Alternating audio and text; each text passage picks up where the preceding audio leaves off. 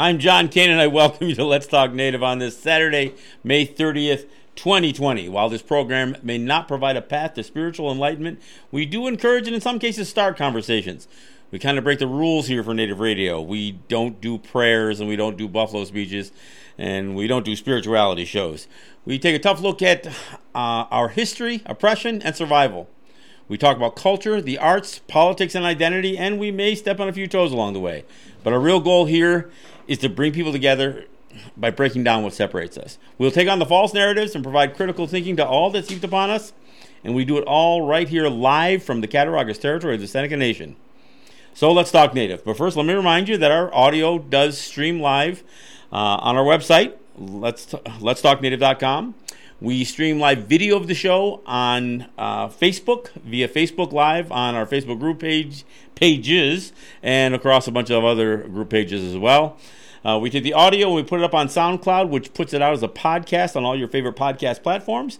And we take the video and we put it up on our YouTube channel, which is Let's Talk Native TV. I encourage you to subscribe to our podcast and subscribe to our YouTube channel, because not only do we put videos of the shows on our YouTube channel, but we also do short form videos and on a variety and full range of topics. So I encourage you to check those out. Those shorter videos, I'll say it, they can actually be used as teaching mediums. I mean, they really do provide insight on a wide range of topics, and so I encourage you to check those out as well. I'm the show's host and producer, and I'm joined in studio by Jake Proud, who's managing our audio and our video. All right, so if you're watching us and you're used to watching us, you might see that it looks a little different. We are testing out a new system. We've moved away from our Mevo camera, at least for this week, and we're trying open broadcast. So I apologize in advance if we have any hiccups along the way. We are trying to expand our capabilities. Some things that we're limited by our old system, we're hoping we can expand to do more graphics, more camera angles, more frame shots, that kind of thing. So that's what we're trying to do here. So bear with us, and maybe you'll see nothing different here, other than perhaps the shot looks a little different. But so again, bear with us. All right. As usual, I try to at least hit a few COVID numbers just so people understand. United States is at 1.8 million cases. Just an absolute unbelievable number compared to where any other nation in the world is. 105,000 deaths. Well ahead of their predictions that said they would see that in August, and then they said they'd see it in June. Well, we aren't even June yet. So both those numbers are terrible numbers. I will say that both Russia, Brazil, and Russia have finally surpassed New York for the total number of cases. So again, New York had more cases than any country, on the planet, and now two countries have surpassed New York State. And of course, a lot of that New York State numbers comes from the city, but again, that's a statewide number. So Navajo, I just feel compelled to give the number 5,145 cases. 231 dead. That is higher than 12 of the United States. They were kind of, right there, close to where South Dakota is, but now there's several hundred cases above what South Dakota is at. So higher than 12 states and all 4 U.S. territories, including Puerto Rico. That's where Navajo is, and there still seems to be an inadequate process or procedure in place to try to stem the tide. The numbers still seem to be consistently adding 100 plus a day in terms of number of cases. And again, I've got to remind people that the Navajo spread began with a church gathering. So for those that are out there, really crying about, needing to have group worship, just know that from a Native standpoint, Navajo territory, which is the hot spot for Native territories, is the hot spot that began with group worship. In fact, New York City, New York began with group worship too. That's where the first outbreak in New Rochelle, New York, was. So, and that was also due to group worship. Just saying, so people can make their own decisions on how important it is. Even though people can pray, if that's what they want to do, they can pray at home. You can fall on your knees. You can light candles at home. You don't need some temple that looks like a castle, to worship in. But if that's your priority, just know that has been among the super spreading scenarios. Churches, including choirs, by the way. The whole idea of going to choir practice and belting out your favorite religious tune in the faces of everybody else that's a part of your choir. Just got to put it out there. All right. So the show topic, I've just got posted. I can't breathe. I mean, we can't escape. Just like we've talked about COVID-19 for almost 3 months, we can't escape what is happening in the aftermath of George Floyd being killed by the Minneapolis police. And let me say it again. He didn't die in the custody of the Minneapolis police. He was killed by a police officer sustaining a knee on his neck, cuffed and face down on the pavement, with a 200-plus pound officer with his knee on the back of his neck. No need for it. No need for there to be a knee on the back of the neck. While two other officers were also restraining George Floyd, and another just stood back.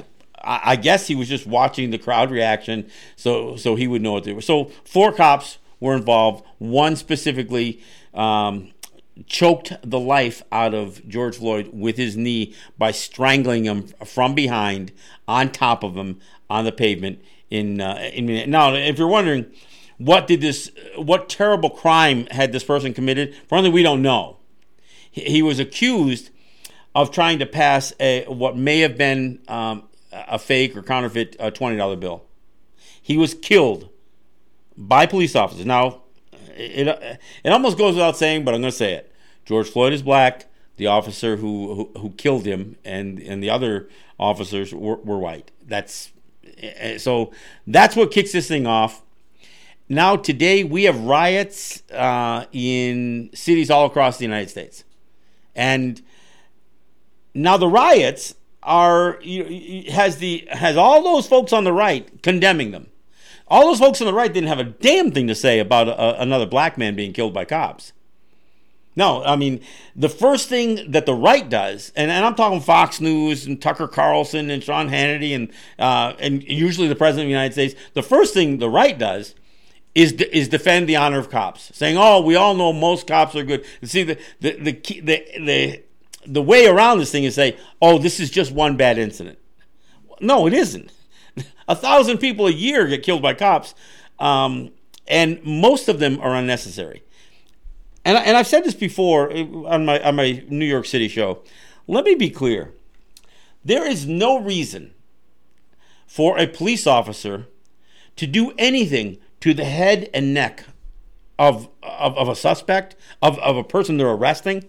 They don't need to knock teeth out, break orbital sockets. They don't need to gash the head, lay the head wide open.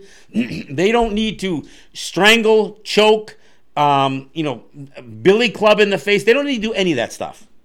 Look, the fact that these guys have a gun, usually a taser and pepper spray and handcuffs and a baton or a number of batons, and most of these guys also wear these gloves that have weight in the knuckles. So even in their punches or even their gloves are weapons. So these guys have any number of weapons, and if they need to place somebody on the ground, and there was no reason to even put George Floyd on the ground. They had him handcuffed, hands behind his back, standing up, and then they took him to the ground. Again, no explanation why. And then this one officer knelt, put a knee on the back of his neck. And as the guy is saying, "I can't breathe," the sentiment and I've heard this sentiment from white people all over the place. Well, if you can say you can't breathe, then you can breathe. No, that's not true. If you can eke out words, if you can let air out of your lungs, doesn't mean that you can let air back in.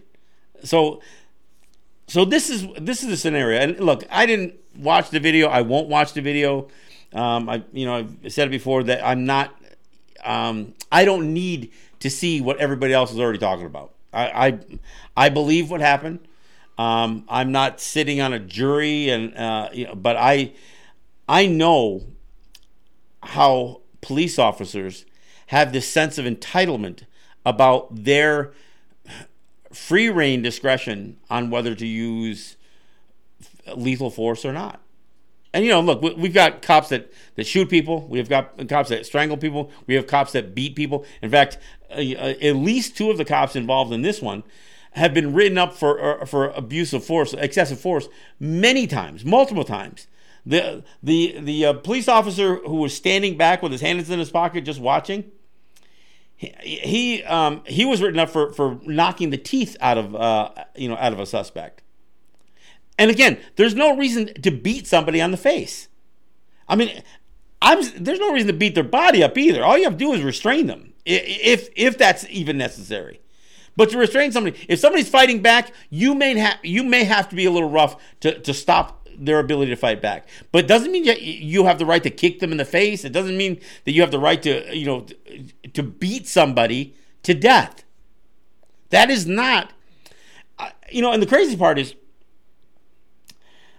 that instant, that split-second decision you have to make when you've got your finger on a trigger is one thing. And it's a terrible, you should never have that gun and that finger on the trigger unless something has, unless a conflict has arisen to the point where that's necessary. But when a cop says, "I made a split-second decision," that's one thing. Beating somebody to death, strangling them, that's not a split-second decision. That takes time. It takes a while to choke the life out of somebody. And it takes a malicious intent to beat somebody to death.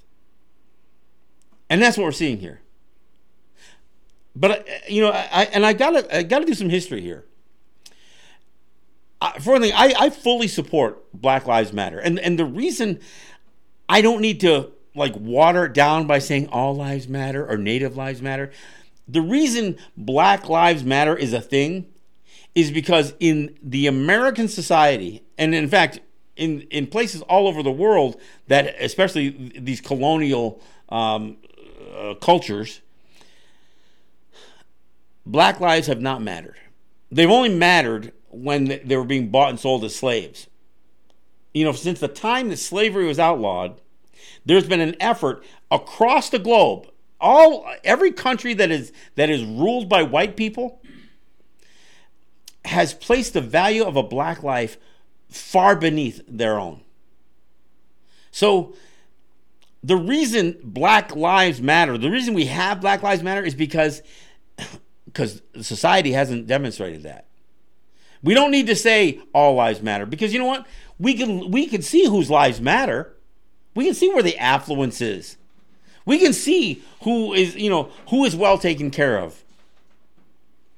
But for the most part, the most obvious people to be subject, and again, the most obvious, I'm not saying that they're the only ones, but the most obvious people to be subject to blatant racism are black men. Why? Because their skin color is so different from white people.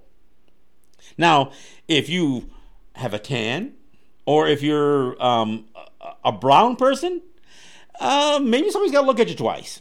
Maybe somebody's got to assess whether what you are. There's this one video I saw where a white guy is asking this woman who looks like she's of Asian descent, "What are you?" And what am I?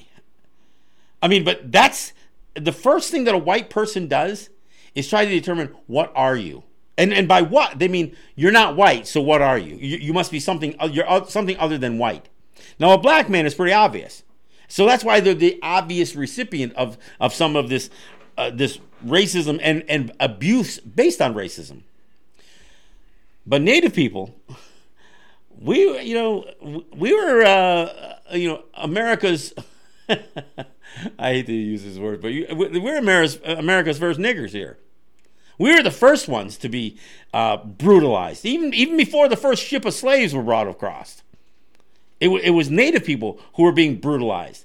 Why? Because we looked way different than the white folks that came up on these lands. And Minnesota, if you think this is like an anomaly, this isn't an anomaly. Minnesota has a history of this stuff. Going back to, I talk about Mankato, Minnesota, where Abraham Lincoln in 1862 signed the execution order for 38 Dakotas. In fact, I'm saying this, I'm looking at the poster for the film Dakota 38. But so in 1862, and this isn't the first time, but in 1862, Abraham Lincoln, the Emancipation President, he signs an execution order for what would be the largest execution. And I mean court orders. I'm not talking about massacres or mass killings, but I'm talking about an execution signed by in this case by the president, but an execution administered through a court of justice.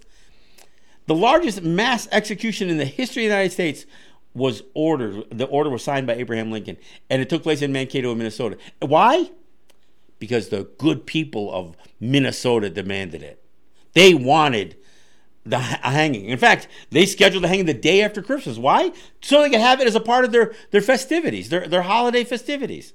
So you do your Christmas thing on December 25th, and then December 26th, you put on all your new clothes and you go out and you watch an epic event, 38 Dakota being hung by the neck in a massive gallows in Mankato, Minnesota. And knowing that the President of the United States signed that order. And they wanted to execute over 300. That's what the people of Minnesota wanted. That's what the white folks wanted. Lincoln thought that would look bad. 38 didn't look bad. Not compared to 300. But he had to sign an order for a large execution to satisfy the bloodlust that the white folks had. And again, 1862. How much has changed since 1862 to now? I don't know. We're going to see. We're going to see how this thing transpires ultimately. But the good people of Mankato, Minnesota, they wanted some dead Native people. And look, they didn't want to read about a massacre in the paper. They wanted to see it. They brought their children out to watch this execution. This was a family event. Women in their petticoats and their bonnets and everything out to watch this massive gallows, one set of gallows with 38. Well, actually, they had 39 ropes because one guy they didn't decide to hang. Maybe that's the reason they didn't hang the 39th guy, because they ran out of rope. I don't know, but 38 people with one knocking of the floorboards out from underneath them. 38 killed in an instant. 38 people killed in an instant. Ironically, a week later, Abraham Lincoln would stand up in Washington, D.C. and sign his Emancipation Proclamation. He would give a great speech about it and everything else, and would be praised for all of history. Would be praised as the great emancipator. A week before he did his Emancipation Proclamation, 38 Dakota were hung. And most people don't even know. So when I hear now, and this is the second specific incident, but there's been like 3 of them where cops have killed people. But this is the second Minneapolis police, killing an unarmed black man. So this isn't an anomaly. It happens all the time. But again, I got to remind people that statistically, proportionately, Native people are killed at a higher rate considering our population, a higher rate than anybody else, except for the one age group of 16 to 22. That's the only place where black males are killed at a higher rate than native males. Yeah. Who knew, right?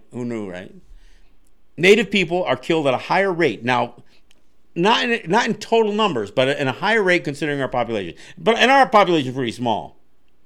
So, you kill half a dozen native people and you can tip the scales pretty quick. And it happens all the time. I mean, honestly, more white people are killed by cops than anybody else.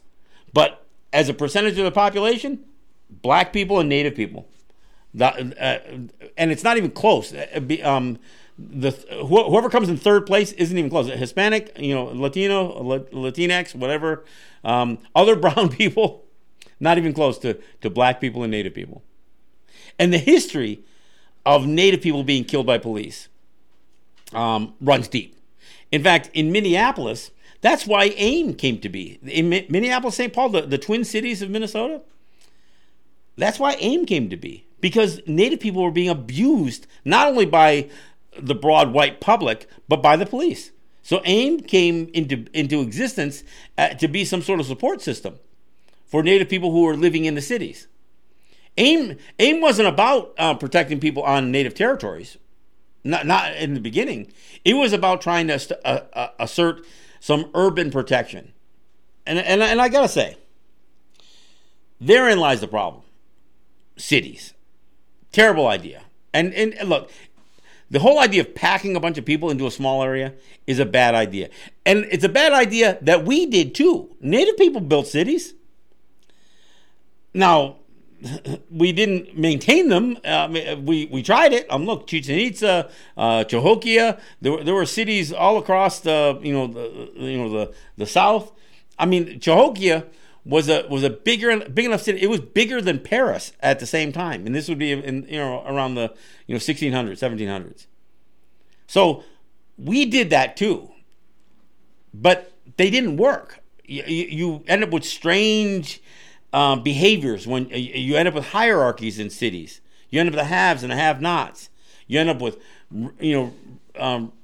cult-like fanaticism that develops when you pack people in like that. You have infrastructure problems. You have resource problems. There's all kinds of problems with creating cities. But the other thing is you create so much codependency.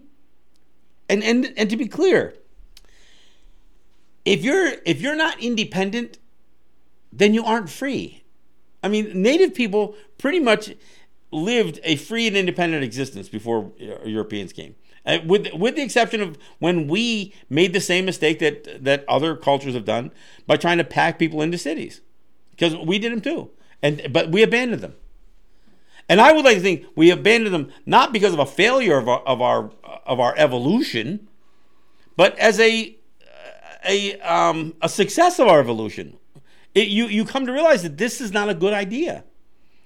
So when I look across the globe, but certainly in the United States, some of the worst things you're going to see are in the urban environments. And part of it is because you create this huge disparity. And, you have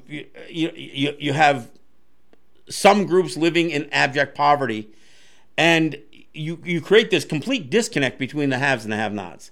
If you go out into to rural areas, even the smallest little podunk towns across the United States, even when you have somebody wealthy who lives in or about one of these towns and is a part of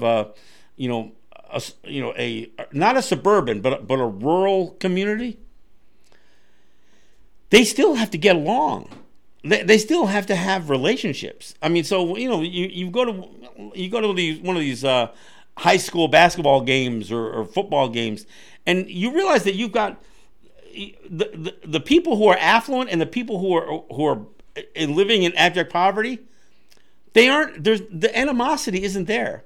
They've learned how to have relationships. But you go into cities and you have ivory towers. You have people who are living on the Upper West Side. And then you have people whose communities are being ripped away from them through gentrification and really casting people into a homeless population. I mean, this is what is so wrong with cities. So when Native people experience this high level or this high rate of death by cops, it isn't always in the cities, because a lot of our people live on Native territories. So it's in these Native territories that our people experience these deaths by cop that most people will never know about. Why? Because we don't have TV action news, that's going to cover the story. So most of our stuff goes unnoticed. It isn't unnoticed by us. And that's why we don't need to counter Black Lives Matter with Native Lives Matter, because if we know that if we can support Black Lives Matter, if we can get cops to stop abusing black men, then it gives us a stronger position to get them to stop abusing us as well. So we don't need to take the movement. Look, just like, black people didn't need to take Idle No More.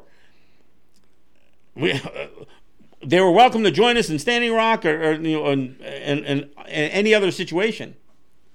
But we don't need to appropriate and then misappropriate a movement. We can support each other, and we should support each other. And some of the people who are protesting, not just in Minneapolis, but across the United States. Minneapolis, a lot of Native people are out on the streets too. And you know what? I mean, this is one of the sad truths about when things go real bad, and let's be clear here. What starts out as perhaps raucous protests, loud, boisterous, passionate protests, it only takes somebody, an instigator, to get involved. Oftentimes, not even a real protester. Somebody starts smashing windows, and then all hell breaks loose. And in the midst of some of this rioting now, and I don't condemn rioting. I don't. I mean, sometimes you got to do what you got to do to be heard. And, what did Martin Luther King say? A riot is the language of the unheard. It is. Because taking a knee during the national anthem, that was met with as much animosity. In fact, it's almost a similar animosity than riots. So, and it didn't change, and it's hard to change. I mean, how many people have been killed by cops since Colin Kaepernick essentially got blackballed out of the NFL? I mean, and how many? And look at how many other players were afraid. Black players were afraid to take a knee, or had to condemn what Colin Kaepernick did to stay in the good graces of their team owners and that kind of stuff. So don't tell me peaceful demonstrations gets it done. You know who did peaceful demonstrations? Martin Luther King. We know what he got. Yeah, he got famous, and he got dead. So I don't condemn the riots, but when these riots take place, there is loss of personal property. There is damage that happens to buildings, and some of the people who take losses in these riots, probably shouldn't be targeted. I have a friend, my friend Laura Woodstock Waterman. Her media, McGeezy Media or Communications, I guess it is, in Minneapolis. The building burned. I mean, they didn't lose everything, but they a building was targeted, and then the fire spread. And so, I mean, and that's look, that's a bad thing. I mean, Laura's a friend of mine. I used to do her show quite often. She's actually from Seneca Territory originally, but she lives in Minneapolis, and her family does, her daughters. But it's still hard to condemn riots. I mean, it's hard to condemn riots because nothing else seemed to work. Look, I actually walked up and down 7th Avenue in New York City after Freddie Gray. I was a part of, I was on the street then. And you know what? They lined up the street with cops. They had cops lined up, trying to, keep people from getting too carried away, I guess. So it was more of a police demonstration than it was a demonstration in support of Freddie Gray. But this is, sometimes you got to burn it down, folks. and I know I'm speaking into a microphone. Those of us who speak into microphones aren't supposed to say this. But I got to tell you, if you're outraged by the riots, but if you weren't moved by Eric Garner being choked to death, I can't breathe. If you weren't moved by George Floyd being choked to death with a knee to the back of his neck, having his throat pressed against the ground, whose only words was, "You're killing me, I can't breathe." If that didn't move you, I don't give a rat's ass about your opinion about riots. You can get all kinds of pissed off about riots. What did Tucker Carlson say? He said that these riots are such a terrible thing because they place every American in danger. Oh, really? You mean white people? See, I never heard Tucker Carlson condemn the police for black people or people of color, Native people living in danger. I mean, we have to raise our children a certain way. We have to have the talk, right? This is how you respond when a police officer. Don't assume just being right is enough. Being right isn't enough. Because they don't care if you're right. What they care about is that you're not white. And it matters. And it matters. Look, I'm not saying that white people don't get killed by cops. They do. But the assumption is, if you're white and a cop pulls you over, then a process plays out. But we never know how somebody's going to interpret whether it's us getting a bit of an attitude. And yes, when a cop pulls me over, I get attitude. It'd be one thing if I was speeding, if I did something that I know is wrong, and I'm at their mercy. They're going to write me a ticket. But if I'm gonna get belligerent with them, I have to be prepared, and I have. The ones I used to get belligerent with were the border patrol folks. I was always getting pulled over every time I leave Akwesasne to come back home. I'd always get pulled. Or actually, take it back. I just got pulled over a few times on the way there. One time I got pulled over leaving Akwesasne, and they told me they had monitored me going to Akwesasne, and now they were pulling me over because I was leaving. So that's how much they were following me. And yeah, I gave them a hard time, understanding that there was risk involved. But I also knew there was how far I could go. But this is the conversation that we have to teach our kids how to survive police altercations, or not even altercations, how to survive police interaction. And black parents have to have a more extensive conversation with their young sons than with anybody. I mean, I got to tell you, as a Native person, it's hard for us to prepare our kids. Honestly, it is, because our kids experience racism, but not the same way black people do. And so sometimes our kids don't realize what it is until it slams them in the face. And I don't mean physically, although sometimes physically. That's part of the problem. Hey, I'm not. We're gonna take a break here and come back. I want to get back into some of this stuff. Yeah, let me go out. We'll go out with a little bit of music, and we'll come back, and we'll wrap up the hour from there. This is John Kane, and this is Let's Talk Native.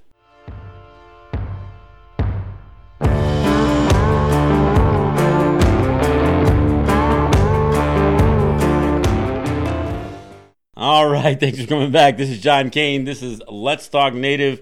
Let me give a shout out to my sponsors. I want to thank Ross and Holly John and the RJE family of businesses. I want to thank the folks at Grand River Enterprises and Native Wholesale Supply, and Eric White and ERW Enterprises. And I got a few other individuals, and I've talked about VJ, I talk about Tony and Cindy and some of these others who on occasion will put a check in the mail, and I greatly appreciate it. What we're doing here today is we're demonstrating, we've done some equipment purchases. We're trying to expand our capability even as we do live streaming. So we're operating on the OBS platform here. We're still streaming on Facebook, but we're trying to expand what we can do on camera, on screen. So those of you who support the show and send an occasional check-in every time, it allows us to buy equipment and to expand what we're doing here. And we are limited. Look, we're on native territory. One of the things that we are most limited by is internet. We don't have high-speed internet that runs. There's no fiber optic cables that run through territory. We don't have cables anyway.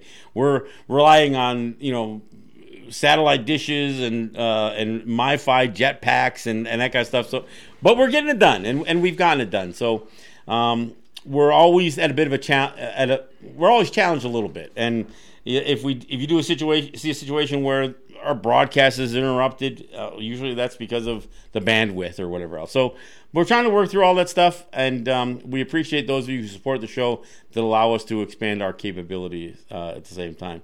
I also want to thank all of you who listen to the show, who share the show, who provide some feedback with your comments.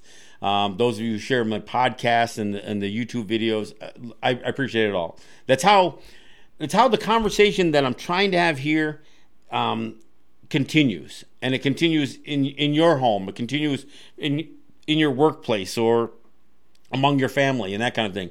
The one thing, the greatest compliment I can get is when somebody's listened to a show, heard some of what I had to say, opinion, facts or opinion, and then kind of looked it up themselves and verified some of the things that I'm saying, and then they feel empowered to engage in a conversation that they might otherwise shy away from due to a lack of information.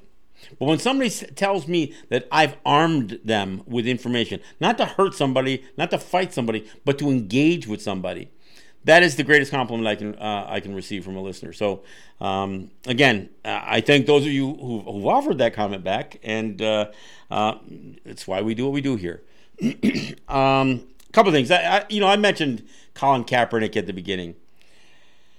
I posted one of the memes I posted that somebody had produced has a picture of Colin Kaepernick on his knee at a football game during the national anthem, and side by side with this cop with his knee on the neck of George Floyd, and it said, and asked a simple question: which knee bothers you? Because we know, for those of us who supported what Colin Kaepernick represented, we know how pissed off white people were.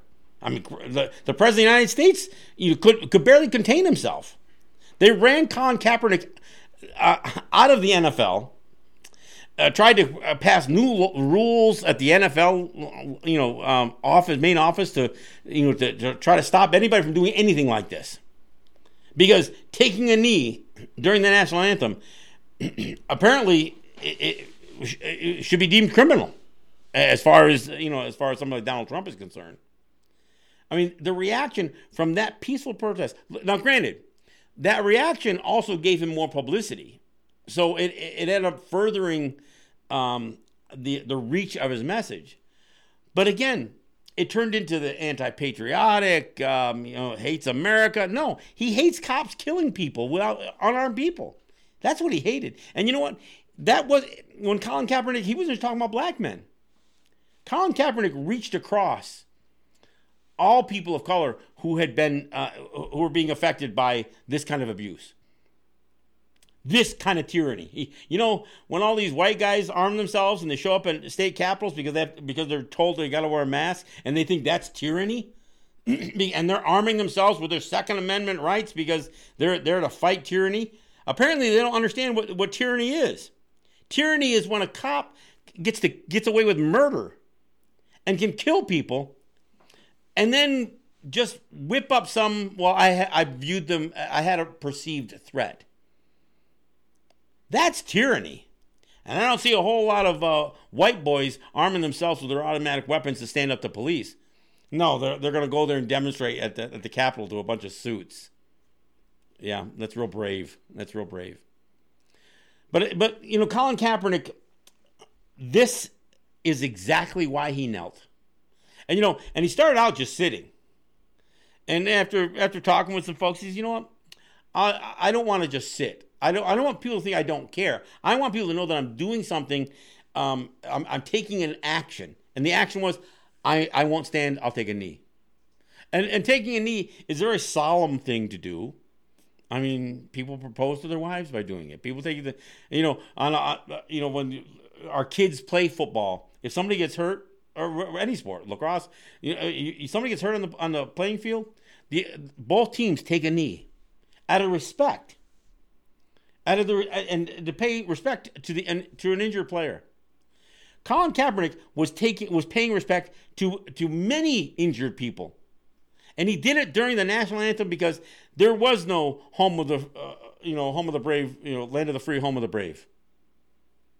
Did I say that? Home of the brave, land of the free, something like that. Whatever they say.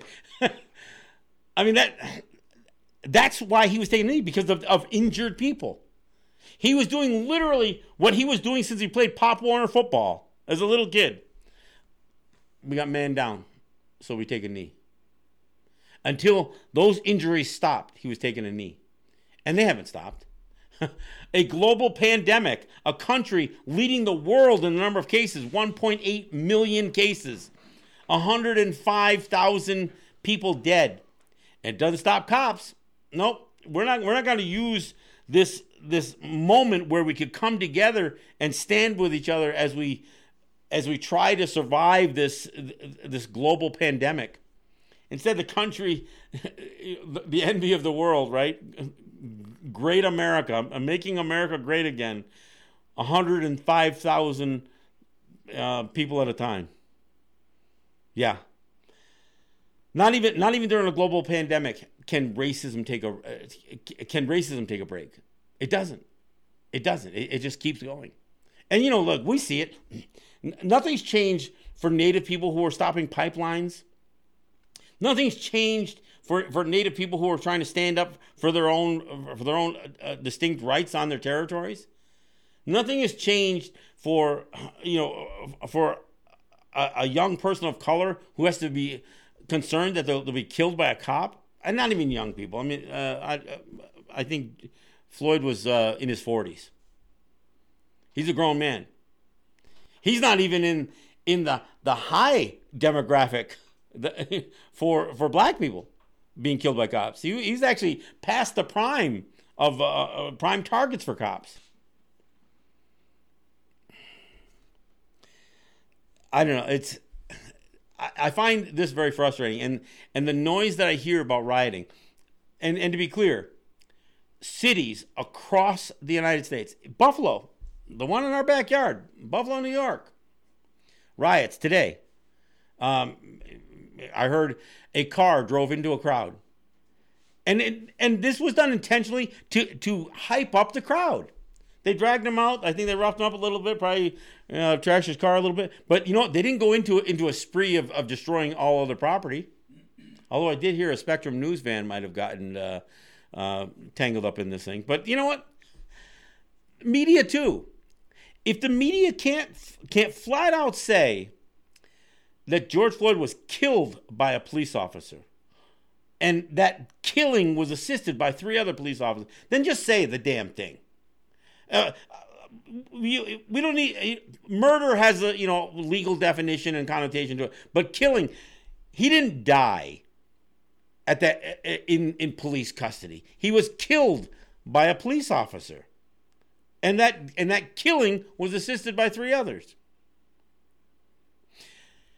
At some point, we, the public, and by all means, videotape these things. Because I tell you, if there wasn't videotape, nothing would happen here. Nothing. There would be no reaction if this wasn't caught on video.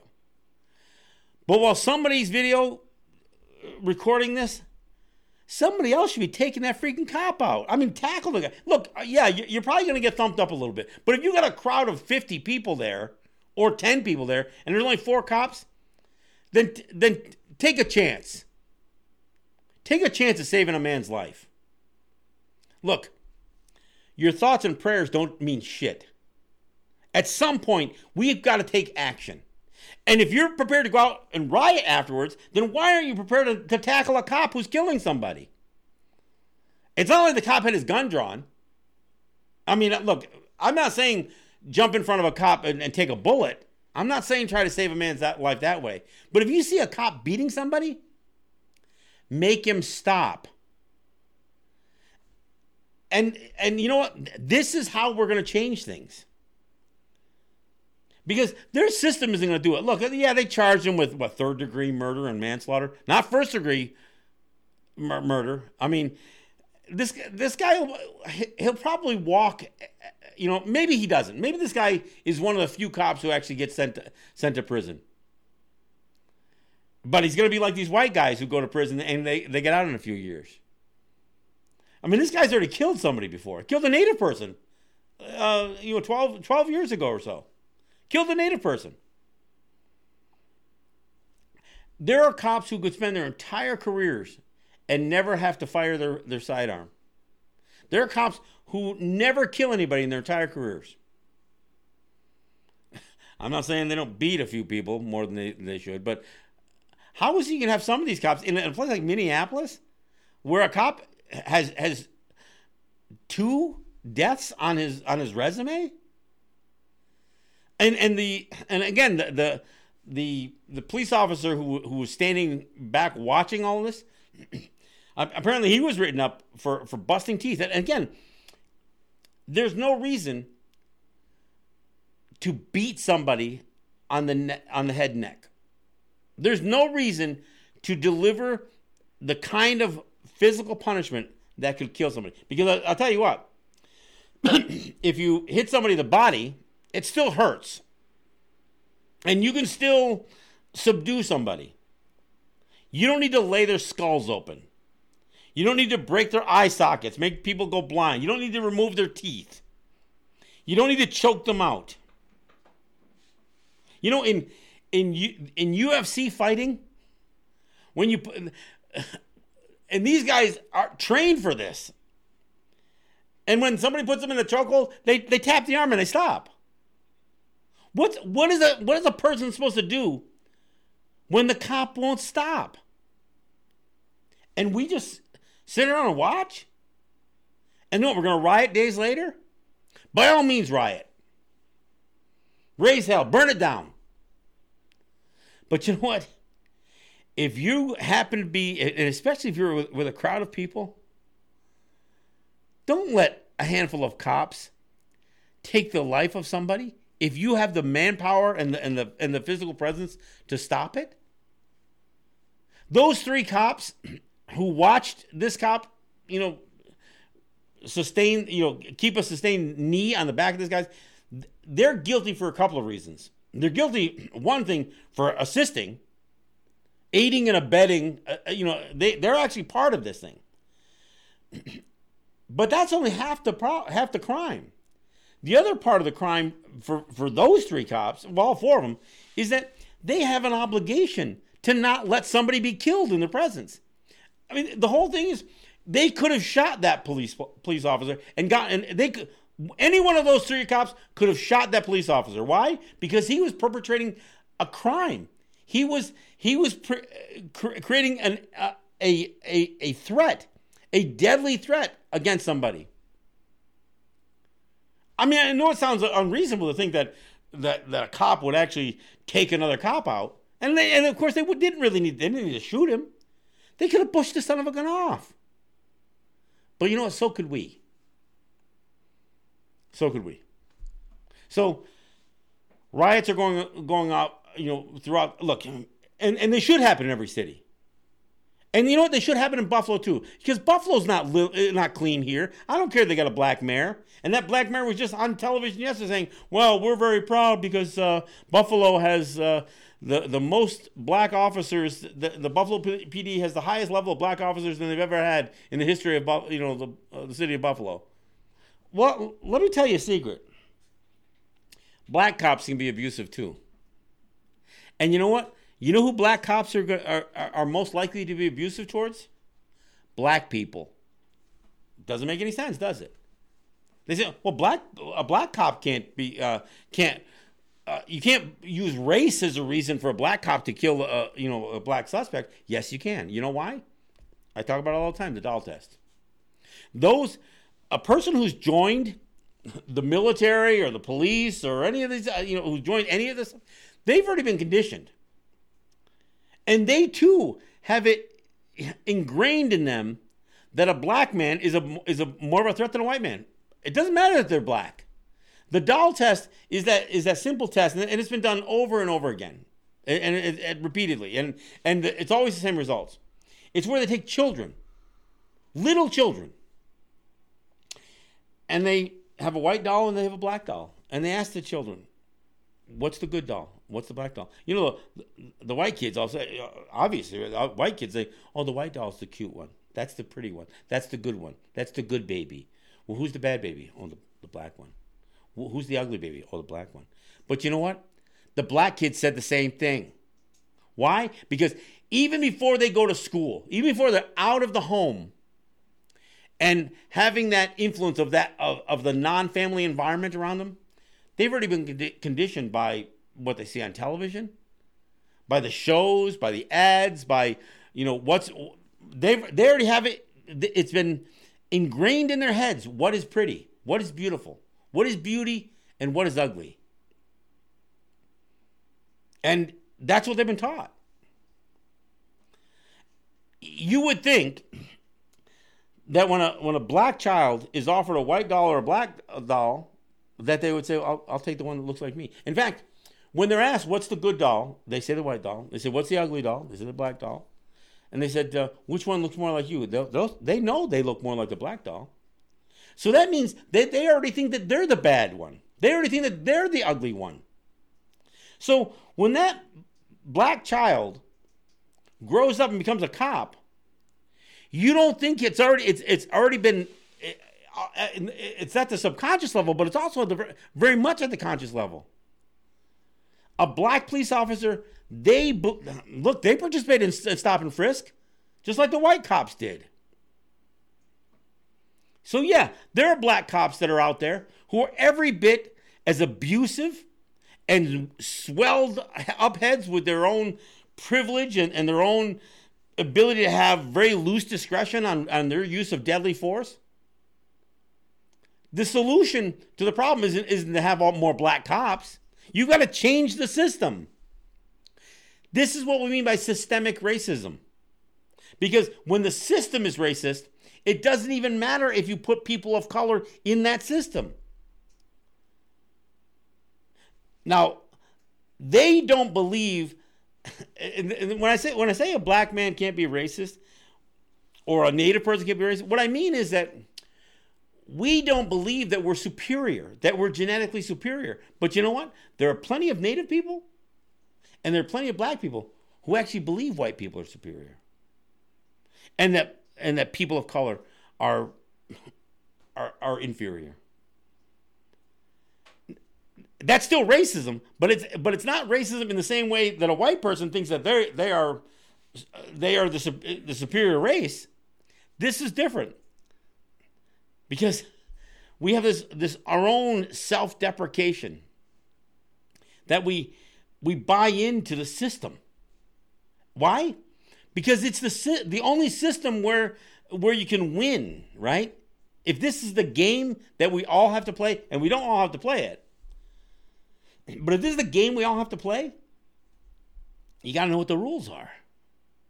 And you got to rise above and put your own distance between you, even as a black man,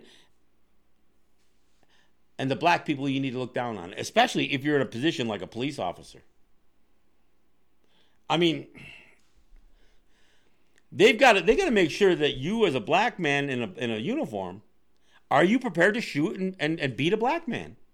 I mean, there's no test where they ask you that flat out, but it's just like the military. They've got to condition you to make sure that you're not going to hitch when it comes time to kill somebody. It's just what's necessary. So that's how the system works. So there has to be a revamp. I don't know how you fix a police department. I don't know how you fix it.